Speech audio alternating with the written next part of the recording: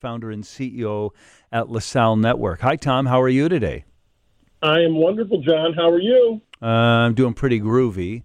So talk to me about, let's see here. I'm reading this. I want to make sure I get it right. Samara Campbell, right? Joining a panel for Crane's Chicago Business. What's this all about, Tom? It's about mental health in the emotional health in the workplace. And Samara's been our HR leader for, over 20 years. Best in the business on people relations, employee relations, and really what we call almost the human concierge of really getting to know the team and the staff and working with them and making sure that we're doing everything as an employer that we possibly can to give them the security and the comfort of a company that stands behind them. What does mental health in the workplace mean? Well, I think it really means mental health, period.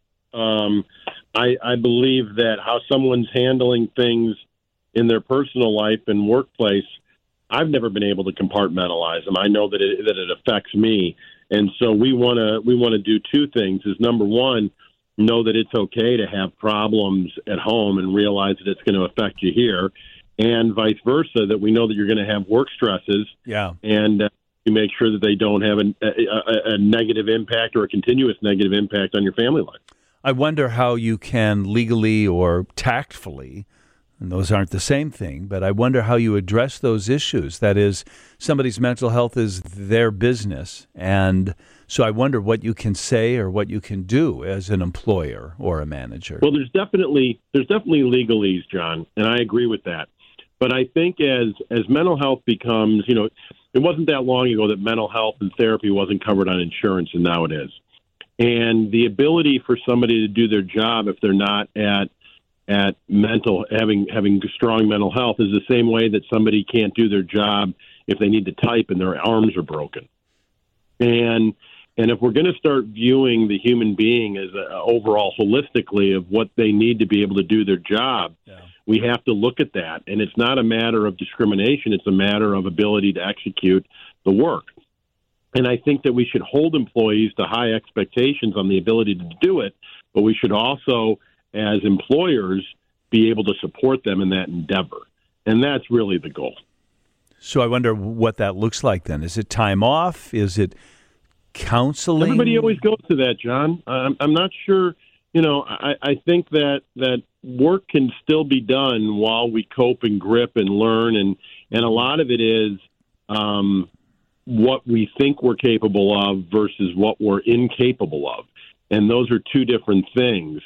And a lot of times, if given an out, people will take an out. Now, I think that therapy is a huge part of this. And the way you teach that is by being vulnerable and authentic. So I've been going to therapy for over 15 years, and I share that with the company often on town halls, in team meetings, and I'm one to always share that. And so is many members of my executive team. On the flip side, I've got many members who don't go to therapy, and so they have nothing to share.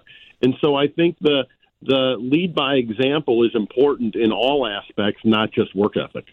Samara Campbell is on a panel from Crane's Chicago Business on addressing mental health in the workplace. Is that something people can sign up for or watch, or what's going on there? Do you know? Yeah, it's a virtual panel. And so something we're really excited about. If you go to cranes.com, cranechicago.com, you'll be able to register there. Okay. And what about this story in the Wall Street Journal? I'll just read you the first paragraph. Your calendar is full of meetings.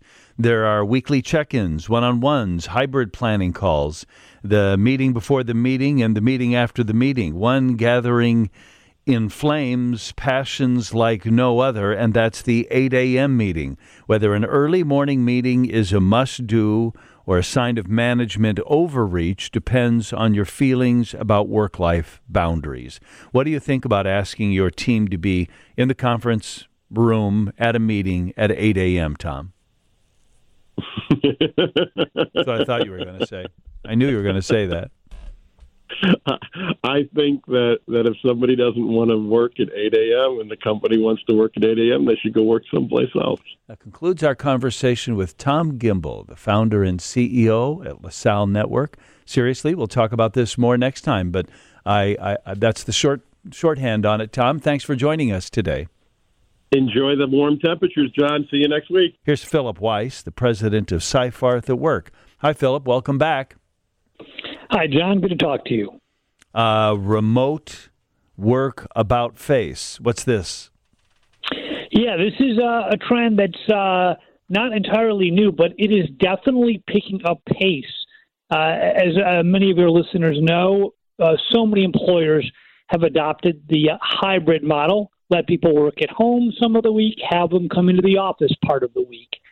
That's changing at a surprising rate, as many employers have said, okay, it's time to rope people back in for more of the weekdays. Sometimes that's 3, 4, even 5 days a week. Yeah. And for employees that got used to this more flexible lifestyle, it's a bit sudden, and it feels like an about face. Seems like we've been having this conversation for a while, haven't we? That is the idea that it's now 3 days in the office, 4 days in the office. What's changed? Yeah, I think the obstacles that stood in the way of companies being more demanding have fallen away. I mean, obviously, we had the COVID fear. We had an employee market, candidate market. Those are less emphasis points for owners. So employees that felt, John, that their workplace was immune or somehow was going to now have this permanent default of half and half or 3 days a week at home, are realizing that's simply not something they could count on. So it's really a rude awakening for employees, but you're absolutely right. It's a trend, as I noted, that we've been seeing, but now it's certainly accelerating. Well, is it more common in some kinds of companies or businesses?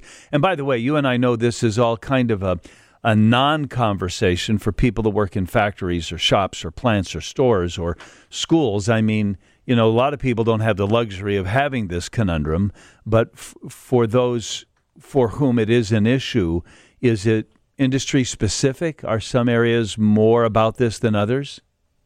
Yeah, absolutely.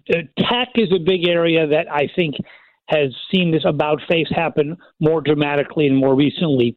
But what's also fascinating is small and mid-sized office sites are now jumping on the bandwagon. Mm-hmm. And so that's something that we really haven't seen. You get these big headlines, large employers making this big pronouncement, but it's now really filtering through to all kinds of white-collar environments and different company sizes.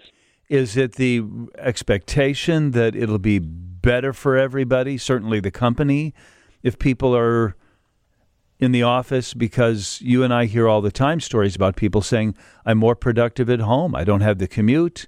I'm not busy chatting with people. I mean, I presume the only reason to do this is because it's better for the bottom line. Is that a given? Yeah, it's not a given. This is sort of the boss's or manager's prerogative that's driving people back into the office. There's certainly anecdotal evidence, John, that being together, particularly in creative environments, can spur more collaboration, better results, more productivity. But it's not a foregone conclusion.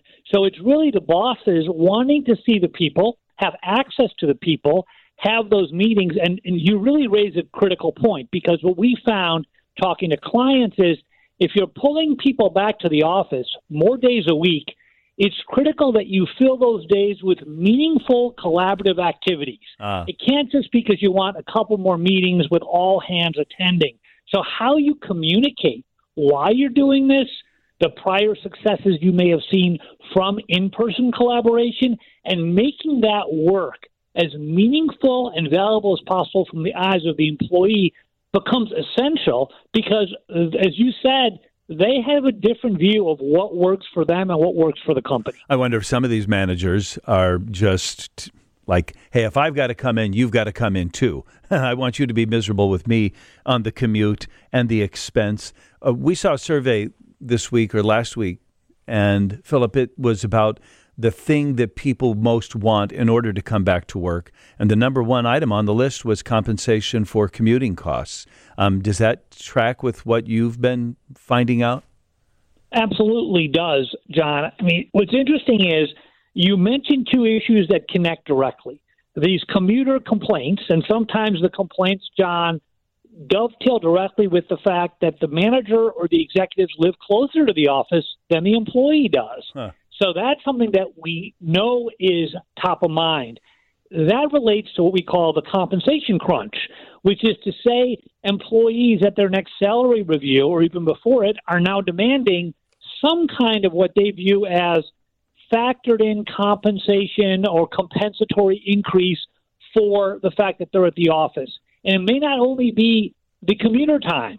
It may be the fact that they could operate at home with their pajama bottoms on, and that's a perk they can't put a price tag on, but they actually are saying it's worth something, and they want higher pay as a result Do you think of then, giving it up. Should employers then, it's going to cost them more to get people back in the office, in theory.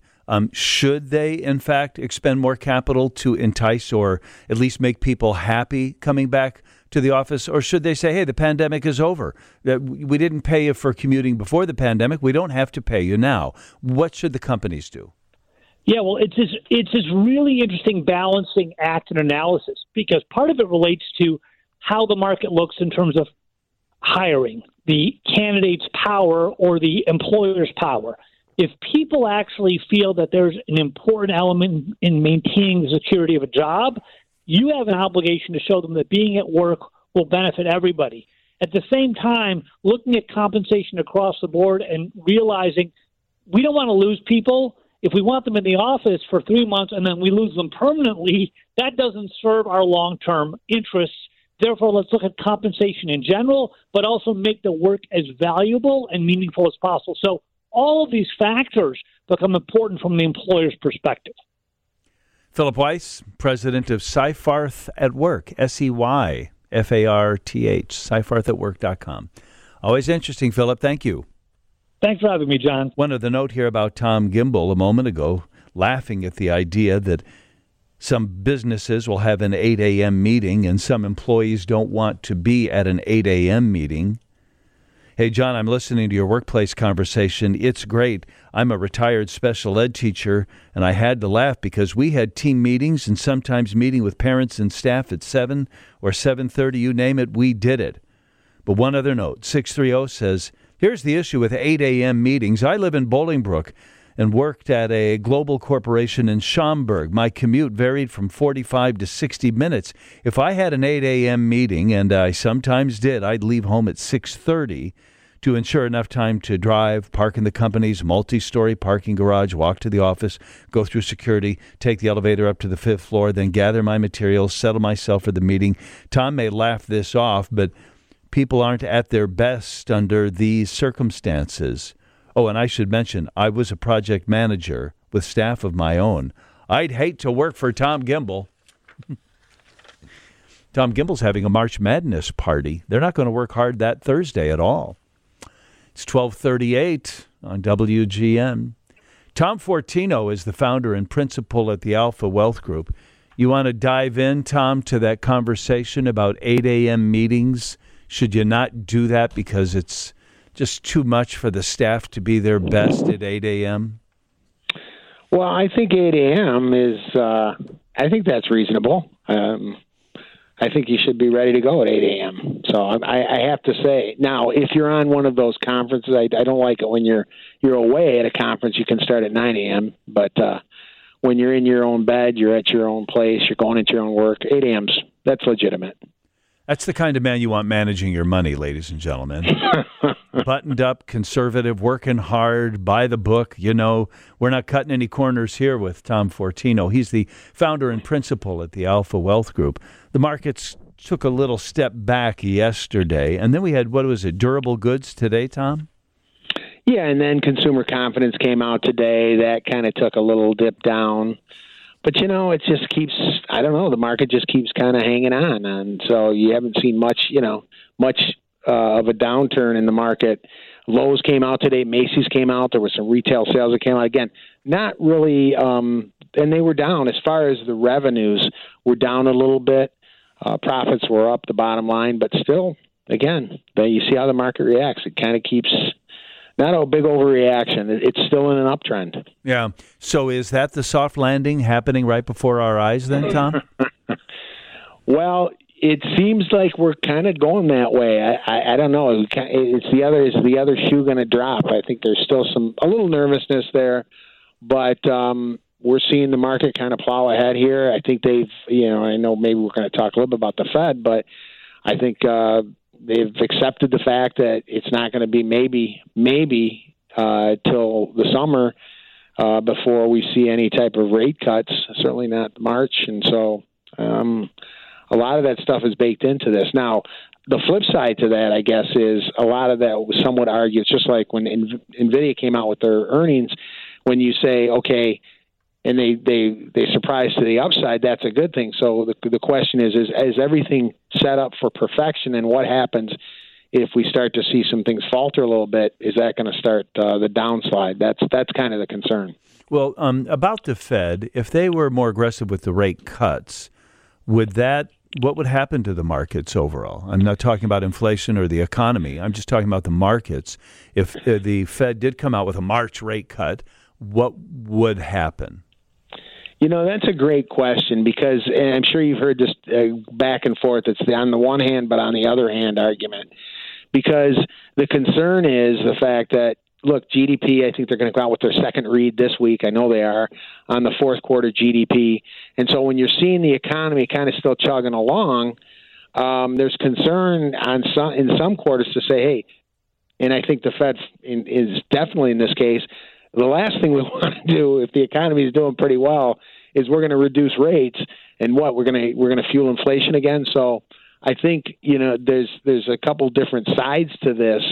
I would be more on the side of I think we want to just keep rates stable for now. We don't want to cut them at this point based on what the economy is doing. Okay, so you leave the rates where they are. Too bad for those of you that want to further capitalize or buy and sell homes, but maybe this is the new normal and we'll get that. But at least that won't let inflation get ahead of anybody. Yeah. And the markets then, Tom, if the Fed was really slow to react, they're not going to give up a lot. I mean, I don't know what the other shoe is. It seems to me like this, what do they call it, Goldilocks zone we're in, seems to be pretty good right now. Well, I think the other shoe, we've come back to this a number of times, some of this is the debt, right? It just kind of is hanging out there. When is this going to come to the fore? I don't know. Nobody really does for sure.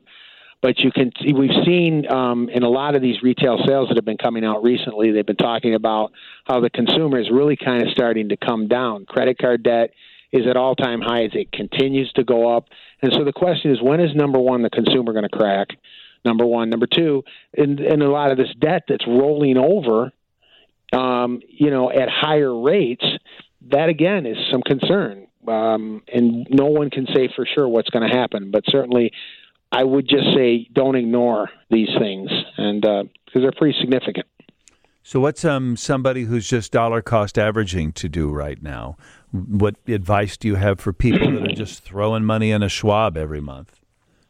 Well, when it's dollar cost averaging, which is typical, obviously, with the 401ks, your employer plans, and if you're doing it on your own, for the most part, if you're comfortable with your plan and you can stick with it, the concept is keep going. Just keep doing it. The dollar cost averaging, the systematic contributions, that's what's going to make all the difference in the world, especially over time. And the idea, obviously, with the dollar cost averaging is you're buying low, you're buying high, you're averaging in your monies. So you're somewhat mitigating some of the volatility. But the point is systematic contributions are really one of the keys to success. But would you check boxes right now to move money to more conservative portfolios, or would you stay aggressive if you can? Assume your horizon is 10 or more years. Well, if it's 10 or more years, I would stay invested in this market. We've had this discussion many times, John, about, we become our own worst enemy when we start moving and trying to time the market. Again, you want to tailor and customize a plan based on, especially if it's 10 years, the probability of the market being down over a 10-year period is pretty much close to zero. Now, it's happened before, but not often. Yeah. And so you want to stick to it. Here's the flip of that question then. If your horizon is like, I need to start taking money out now, I am living on that income, and I've got enough. Like, I feel like I can be okay with this. What I just can't be okay with is losing a lot of it because the market has a downturn. This would be the time to park some of it, right? I think, yes, if you're using it for income and you're relying on the money for your income, yeah, you know, could the market go up 20% over the next 10 months? Yeah. Could it go down? And that's just from a standpoint of needing income in retirement or near retirement. You just, unfortunately, maybe not unfortunately, you just have to be a little more conservative in that case. Absolutely. Well, you talk, and we're out of time now, Tom, but maybe we will another day. But income in retirement and savings in retirement are different things, and you need to sort of imagine what that means. Tom Fortino talks about that Sunday mornings at 7 a.m. here on WGN, or he'll talk about it with you in person. You can click on alphawealthgroup.com. Okay, Tom, thanks for your help today. Great. All right, you take care, John. Here's more business news with Steve Grzanich. Start your timer. It's time for the Wintrust Business Minute, sharing Chicago's business news of the day.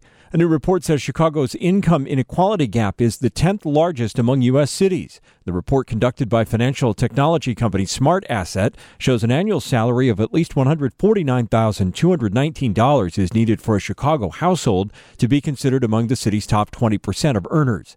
A household earning less than $27,255 is at the bottom of the scale. That means Chicago's top 1/5 of earners make about 5.5 times as much as the bottom 1/5 of earners. New Orleans, New York, Atlanta, Boston, Memphis, Detroit, and Cleveland have worse income inequality and are listed ahead of Chicago. Macy's plans to close 150 stores by 2026. 50 of those stores will shutter by the end of this year as the company changes its focus to keep up with consumers' changing shopping habits.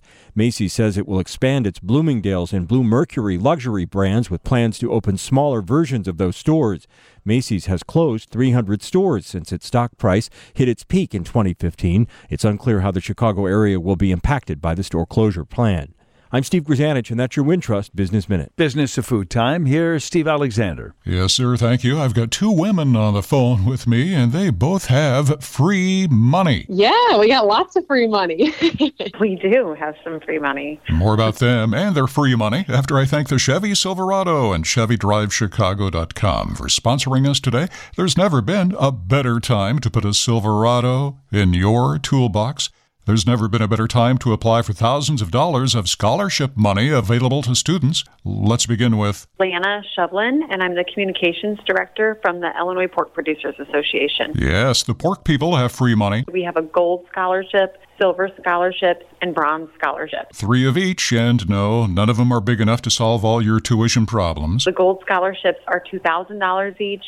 The silver scholarships are $1,500 each, and the bronze scholarships are $1,000 each. Okay, not a lot, but a little here and a little there. Every little bit helps, so I would be applying for any bit of aid that I could get my hands on. Yeah, I'll second that emotion. For more info, go to Illinois Pork's website. Meanwhile, down the road in Bloomington at the headquarters of Growmark, the big farmer-owned co-op, Madison Kepling's got free money, and she's on the line. And I am the student recruiting manager. And the Growmark Foundation has 55 $2,000 scholarships. And to get some of that, you need to be headed off to college or trade school this fall, or be already there. Those are students that will be pursuing an agriculture or business-related degree or certificate. The application deadline for the Growmark Foundation scholarships is April 15th, tax day. You can apply online. Jobs.growmark.com under our students page. Again, April 15th for that one. For Illinois Pork, it's this Friday. If you are just now hearing about it, then I encourage you to go ahead and shoot me an email if you need to.